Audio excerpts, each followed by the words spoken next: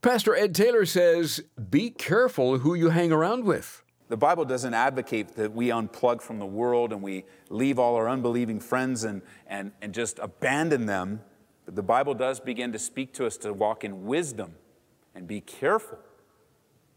There's just some things you can't do anymore. You have to wake up. It's righteousness. You just can't do that anymore. Oh, but Ed, no, you can't do that anymore. Do not sin. Because evil company will corrupt good habits. The path of evil company has taken down its fair share of strong, on fire, sold out believers. It's true. This is amazing grace. This is unfailing love. That you would take my place. That you would bear my cross. You laid down your life. That I would be set free. Oh, Jesus, I sing for all that you've done for me. Christianity as a whole hangs on one important event, the resurrection of Christ. Without the resurrection, every claim that Jesus ever made is immediately called into question. The good news is, it's true. The resurrection actually happened. And here's something else to consider. Our resurrection is as sure as Jesus' resurrection. And we're going to look into this on Abounding Grace. Join us now in 1 Corinthians 15 as we examine what the Apostle Paul has to say on the matter. Here is Pastor Ed Taylor. The resurrection is the central part of the gospel. We've learned that as we looked at 1 Corinthians 15. As a matter of fact, I'd say this.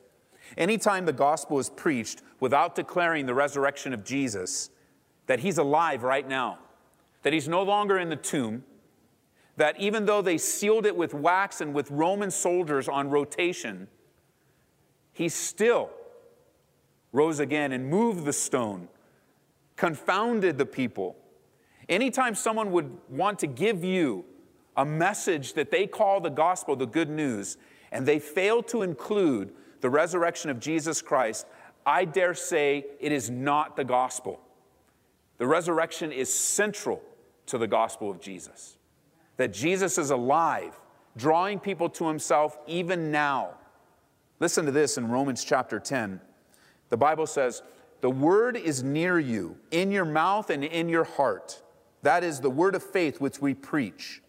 That if you confess with your mouth the Lord Jesus and believe in your heart that God raised him from the dead, you will be saved. For with the heart one believes unto righteousness, and with the mouth confession is made unto salvation. The hope of every believer is the resurrection of life. It's so important that you grasp this because everything in our society wants to anchor you down to today. All the marketing schemes, all the money-making opportunities, all the toys, the trinkets. Doesn't it amaze you that there are only certain toys and trinkets that you're attracted to? Some of you are real techie type of people. So the latest, greatest gadget gets your attention. But cars, you don't care about cars. You drive a clunker, man. Your phone costs more than your car. That's just how you are. You're just into that stuff.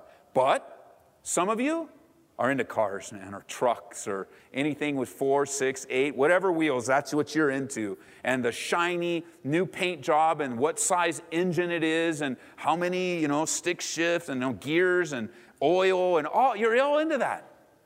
And you have this cell phone from the 1980s because you don't care. You don't care. Computers, you don't care about computers. You do everything on paper.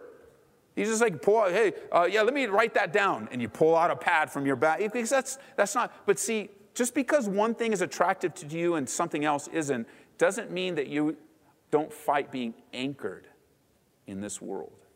There are things that are attractive to you that anchor you in this world and deceive you and me into thinking that the end of life is this world.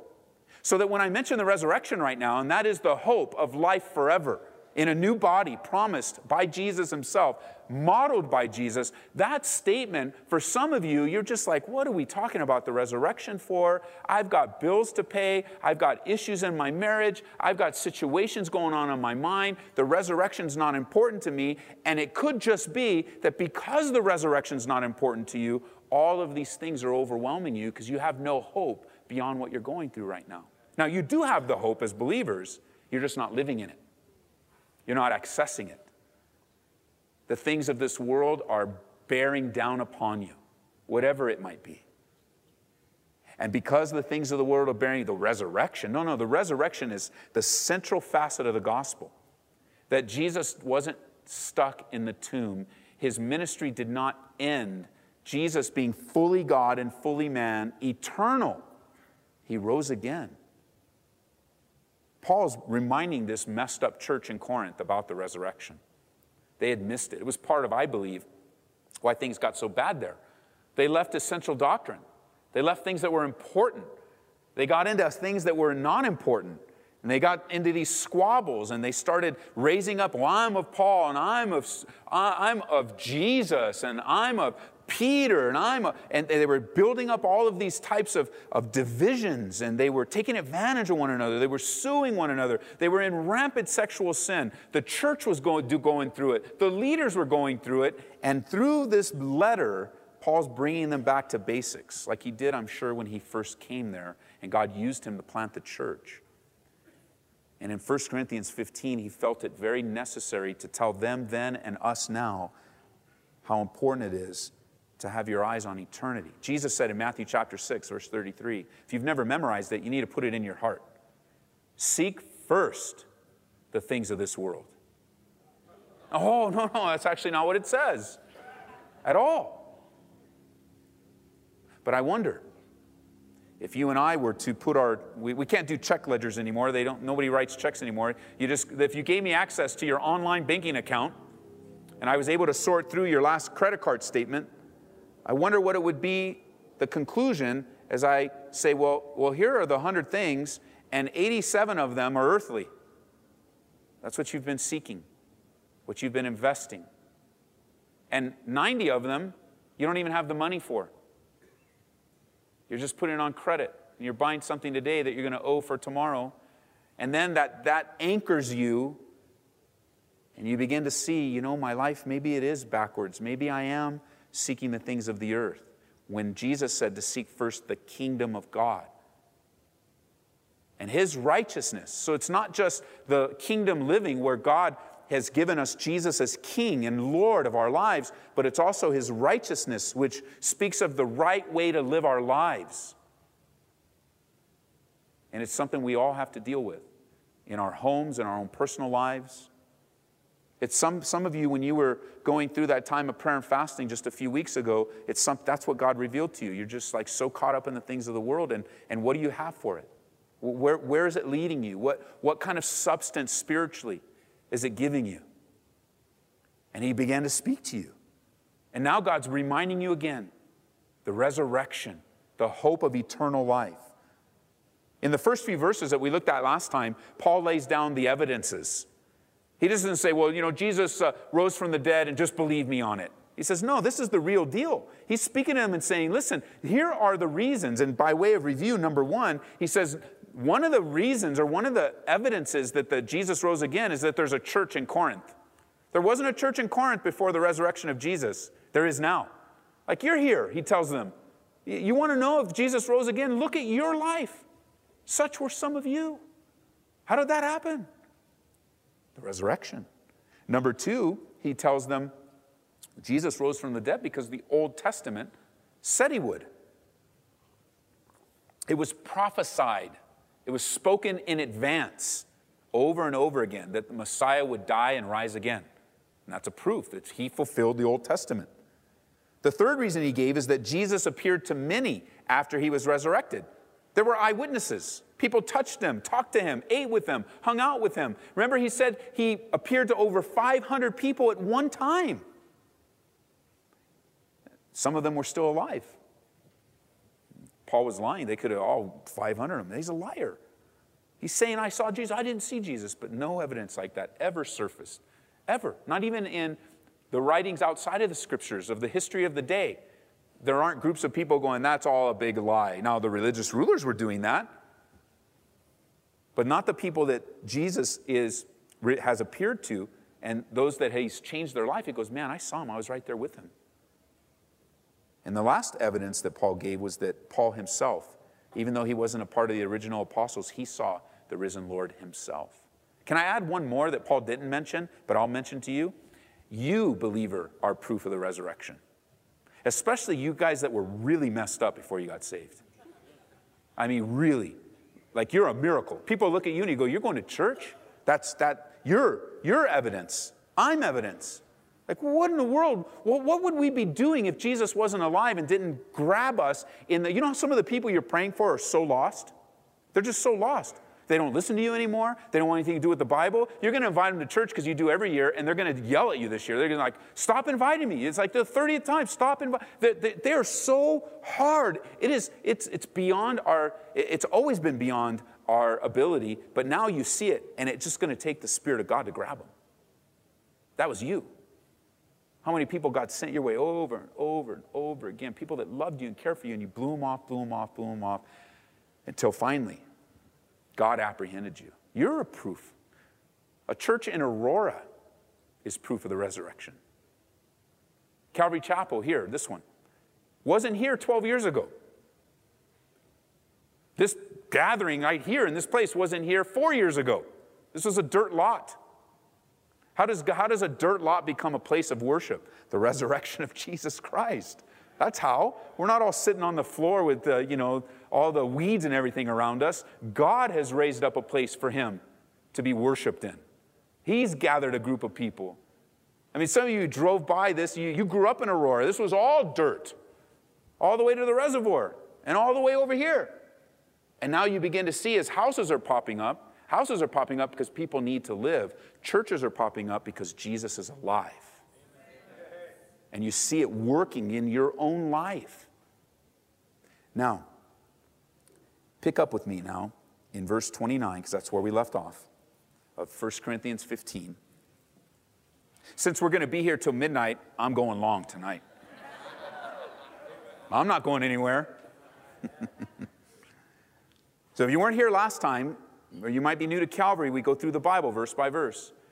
We've already looked at the first 28 verses of 1 Corinthians 15. You can go online and grab the MP3. You can watch the service. It's archived up there in video. And so you can use all that and you can catch up with us. We're in study number 37. So it's taken us 37 Wednesday nights here to get to this point in chapter 15. And we pick up in verse 29, otherwise. Now he's contrasting. Otherwise, what will they do who are baptized for the dead if the dead do not rise at all? Why then are they baptized for the dead? And why do we stand in jeopardy every hour?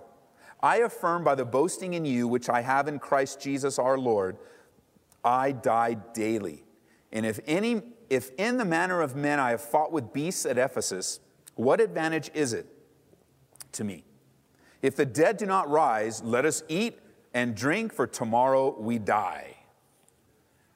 You get the sense at this point in this chapter that Paul has just had enough. He's convinced, and he's just had enough. And he's like, okay, let's just get down to it. Let's just talk eye to eye. Let's just talk practical, common sense.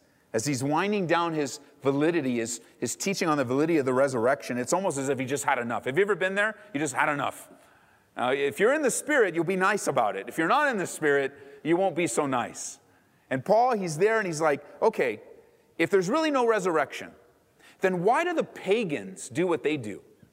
Even the pagans believe there's some kind of afterlife. And they're baptizing for the dead. How ridiculous. You guys don't even believe in the resurrection. And those unbelievers over there, they believe in a weirdness of life after death. And they're baptizing they're baptizing people for the people that have died before them, that they might get a second chance. And Paul says, look at them. You grew up in this city. There are unbelievers all over the city that believe in the resurrection, and you don't? They even go to great lengths to do something that's goofy. By the way, the Bible says that it's appointed once for a man to die, and then the judgment. What that means is there aren't any second chances. So the practice of baptizing for the dead is actually still with us in our society today. The Mormon cult baptizes for the dead because they believe in their false teaching that through that baptism for their loved ones that have gone before, that baptism will give them another chance to believe in the false teachings of Joseph Smith and have all of the false promises that Joseph Smith promises in his false book, the Book of Mormon. And you could reject it. It's appointed once for a man to die. This is the day to make a decision. Because once you leave earth, there are no second chances. There's no purgatory. There's no place to work it off. There's nothing we can do for you here. Today's the day to believe. You're not going to get another chance. You might not even get another chance while you're breathing. I meet people all the time. They'll listen to me and they'll kind of label me, oh, preacher, preaching, go to hell. Yeah, you will go to hell if you don't believe in Jesus Christ. What do you want me to tell you? It's like, well, there's no hell. I don't have it in my Bible. I ripped all those pages out. I just skip over the fact that Jesus spoke about hell over and over again, warning us. He says the condemnation doesn't come from God. God actually came to save. The condemnation comes from ourselves by refusing to believe. The Bible speaks of eternity hanging in the balance. And so when you begin to hear the gospel, part of the gospel is also the danger if you don't believe. Because let me just throw it out for you. If you don't want to live for God right now, and you don't care what I'm saying, you don't believe that God sent his son to die for you, and you don't believe, you've taken a class at college. It's amazing what happens in college. Because every single professor and every single class seems to want to undermine the faith that we've been pouring into our kids. It's amazing. They'll talk about anything and everything but Jesus. And when Jesus is mentioned in our system of education today, especially in our higher levels of education, he's made fun of, he's belittled, and he's just brought down to something, a theory. And I'm telling you, Jesus is not a theory. He's a savior of the world. And you got to put a guard up of who you believe in. The condemnation comes by your own belief or unbelief. It doesn't come from some preacher. I mean, seriously, if you were out running into the tracks of one of the light rail and I'm screaming at you, hey, the light rail's coming, well, you turn around, you don't tell me what to do, bam! You would want somebody to come over. I might even run over and tackle you, throw you out of the way. You go, what are you doing? What are you doing? I'm like, dude, there's a train coming, man. And if you don't get off the tracks, you're done. Well, I just don't think you're the one to tell me to get off the tracks. Well, I did. And I don't really care what you think. Because if I don't tell you, who's going to tell you? You're not surrounding yourself with people that are telling you the truth. You're out on the party scene. You're out doing your thing. You're hanging out. Right here, look how he combines this. It's amazing. It says, verse 33, don't be deceived. Evil company corrupts good habits. I mean, your workplace is just hard, isn't it? It's just filled with hard stuff, hard people, hard circumstances. And it's not even as if you can get outside of that. It's what God's called you to. He wants you there. He wants you to infiltrate that dark part of this life. It's not the call for everyone to be a pastor. People think, well, my calling is to be a pastor. I don't want to work in the world anymore. I'm just going to go to work at the church because it's like one step below heaven there.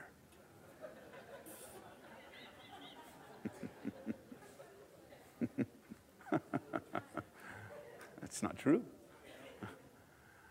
God wants you where you're at. That's your calling. But you also have to walk in wisdom because evil company is going to corrupt good habits. It's true for all of us. He says, awake to righteousness and do not sin. That's your answer. For some do not have the knowledge of God. I speak this to your shame. This is where they were going.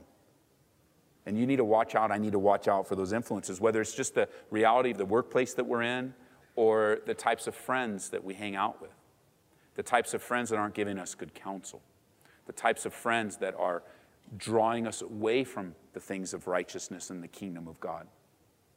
The types of friends that don't have a desire to talk about the things of God. The types of friends that don't desire to sing unto the Lord. The types of friends that when you hang out with them, your initial feeling is like, wow, I really, really need to get back on track. Evil company corrupts good habits. You need to mark that in your life. It's true. Again, the Bible doesn't advocate that we unplug from the world and we leave all our unbelieving friends and just abandon them. But the Bible does begin to speak to us to walk in wisdom and be careful. There's just some things you can't do anymore. You have to wake up. It's righteousness. You just can't do that anymore. Oh, but Ed, no, you can't do that anymore. Do not sin. Because evil company will corrupt good habits. The path of evil company has taken down its fair share of strong, on fire, sold out believers. It's true. You start hanging out with them. You start living in the world that they're in. Because you know how it begins? It begins with, I'll save them. My influence. And you become what the Bible calls unequally yoked. And in that unequally yoked relationship, you're so confident, you're so strong, you're so on fire, but you find that the pull of the world is much stronger than you can even handle. And I've used that illustration before. If I'm represented the believer, strong on fire, and I've got an unbeliever here or someone that's weaker, and I try to pull them up, it's not going to happen. It's going to be strong and powerful, but all they need to do is just, if they have my hands, all I have to do is just jerk me and I'm done. I'm down. And you exert all that energy and effort when it's really a work of the Holy Spirit.